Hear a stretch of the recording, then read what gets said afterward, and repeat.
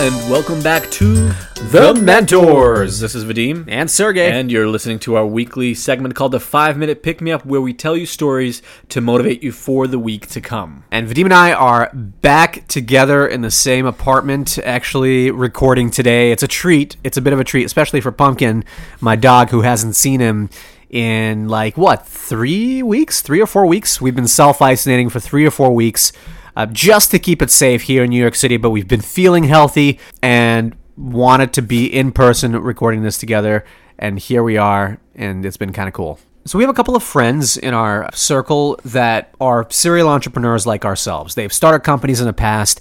They are maybe in between companies now, but they're constantly thinking about new projects, new products to build, and they're going to be starting companies for the rest of their lives. That's something that Vadim and I think we're going to be doing as well. And, we're working on School 16 now, and we check in with these group of people. It's like 2 or 3 close people that we've known for the better part of the last decade since we got on this startup journey, ever since we took our jobs at our first startup company.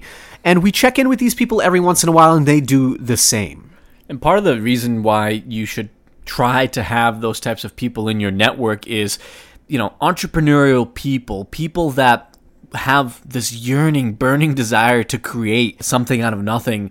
They think about the world a little bit differently, and typically they are more likely to be enablers. When you talk to them, they find ways to support your idea no matter what and champion your efforts, and those people are really helpful to talk to when there's any issues or what we're going to talk about today, which is feelings of self-doubt.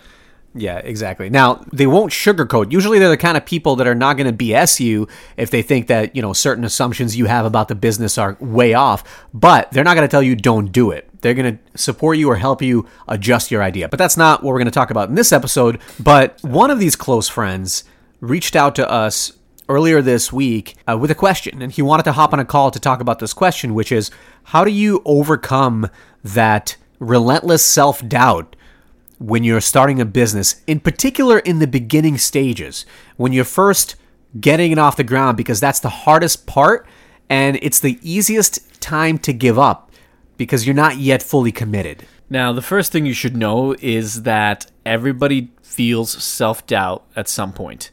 The most successful people in the world will feel self-doubt.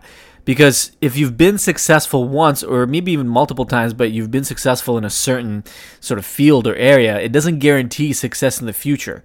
It's just as hard the next time around. And that's why Sergey said earlier, how do you overcome self-doubt? Because it is something that does have to be overcome for everybody at one point or another. Yeah, and this particular founder actually has gone through some of the top accelerator programs in the country. He has raised millions of dollars, hired a bunch of people for his previous ventures, and he's starting over now with a new venture, and it goes to show that self-doubt doesn't fully go away. It creeps back in.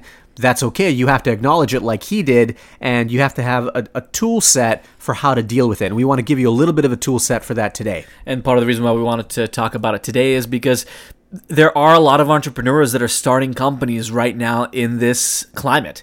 And there may be more or new reasons for you to feel self-doubt, for you to feel inherent risk about what you're doing. Should I be doing this? Should I be spending my time on something else? Is maybe another route safer? So because we know there's a lot of people that might be going through that mental exercise, especially right now, we wanted to talk about this episode. So let's just jump right into it, Sergey. What was the first piece of advice that we gave our friend when we were talking to them on the phone? Because it was really easy for us to pull from this, since we have to deal with this same exact question ourselves. Yeah, we're in the process of starting School 16, our newest venture. Self-doubt is something that we're constantly dealing with, even live, as we speak. It comes in and out.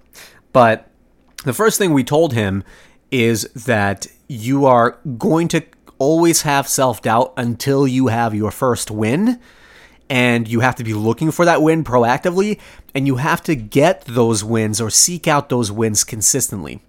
Because if you don't have any positive indication that this should work or any external validation that something should work, then there's just no way that you're going to ever feel good about that venture and regain that self-confidence. So it's okay where you have moments where you doubt yourself, but then you have to find ways to figure out, how can I get a win this week that would remind me that, I actually do have what it takes to start this particular business. And even more importantly, this is the business that I should be pursuing right now. Now, obviously, a business is designed to make money, and the way you make money is if you get customers. So the best win you could possibly have, especially in the earlier days, is focusing on figuring out how you're going to get closer to that milestone of getting a paying customer, somebody that finds enough value in what you have to offer to actually give you money in exchange for that value. Very simple concept, but it's incredibly important to feel validated. And people put that off sometimes for months and sometimes even more, where they don't think it's that important. They don't want to talk to customers. They don't want to prove, because it's scary to go out and ask somebody to pay you something. So they focus on other things like product and they put it off. But we actually told our friend that he doesn't have to worry about money right now. It sounds a little bit counterintuitive, but in those first few weeks and maybe even first few months of starting a venture, you don't actually have to validate that somebody's going to pay for your product to have that win and to have that self-doubt be removed.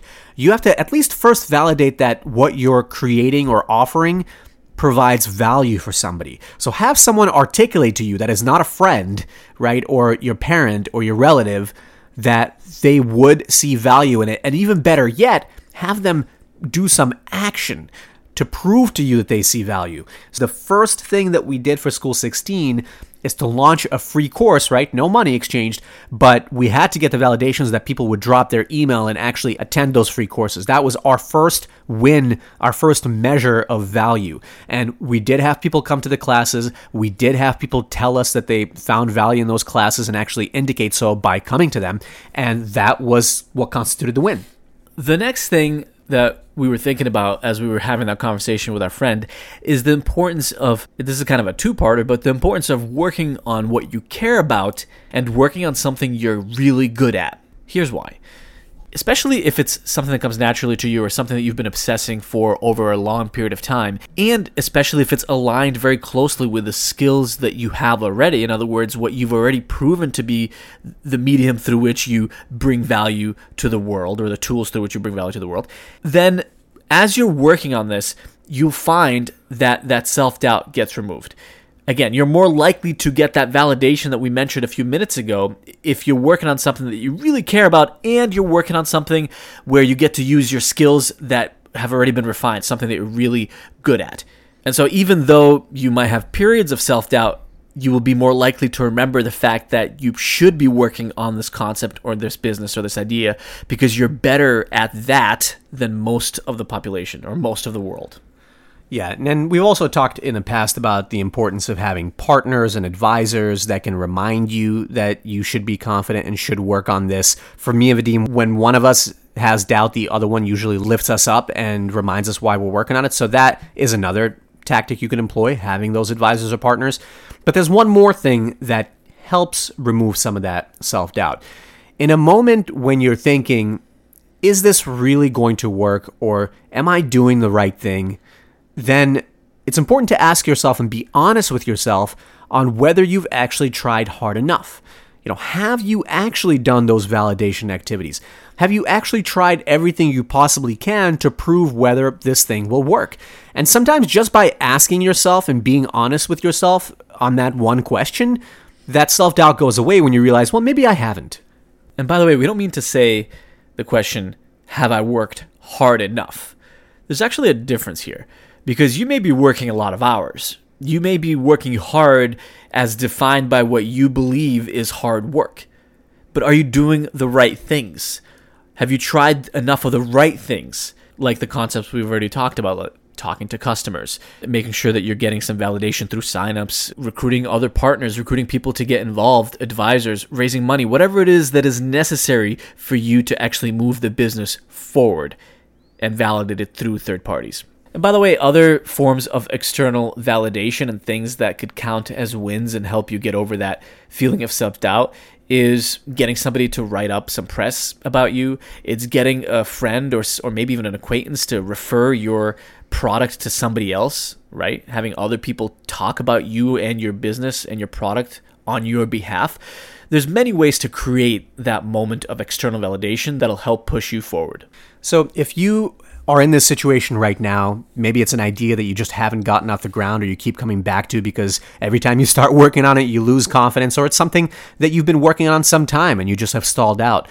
Ask yourself, have I had any wins lately, and how can I create those wins for myself? See if you can find people in your network that you can have those kind of check-ins like me and Vadim do with our friends to be able to regain that confidence that hopefully we provided for that friend this week. And if all else fails, ask yourself, have I tried the right things or enough things to actually move the business forward? And if you really have, then maybe it's not self-doubt. Maybe it is something that the market is telling you and you need to change something for that business. That's it for the 5-minute pick-me-up for this week. And just as a reminder, if you're a startup entrepreneur and you're looking to learn more about sales and the field of sales, we're going to have a global account executive of NetApp, which is a massive tech company that's been around for decades, who's going to run a free weekly class at School 16 this week at 6 p.m. this Wednesday. You can sign up for that at school16.co. Thank you for listening, and we'll see you next week.